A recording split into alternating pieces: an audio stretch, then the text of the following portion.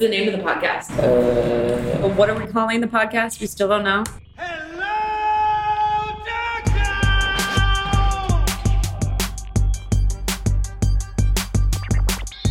We started this podcast just to a community. The podcast is basically about young people trying to understand what homelessness is. Because everybody complains about it, but nobody really wants to do anything about it. They don't really know how. This podcast is about understanding homelessness. So we're going to bring awareness to the issue and then also try to address, resolving it.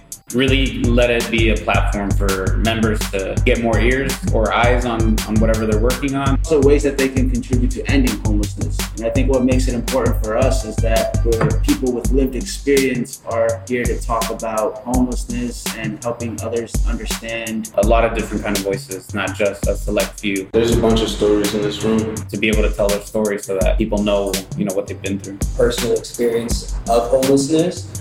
We're going to tap into the lived stories that exist already.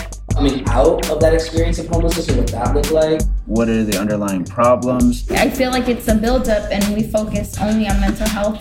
And see what we can do for everybody, How can we actually take real steps to solving these issues? We are the future. Alert the community, What's going on, who we are. So we have the biggest voice. And what we're trying to do. And get people off the streets. Yeah, let's do it.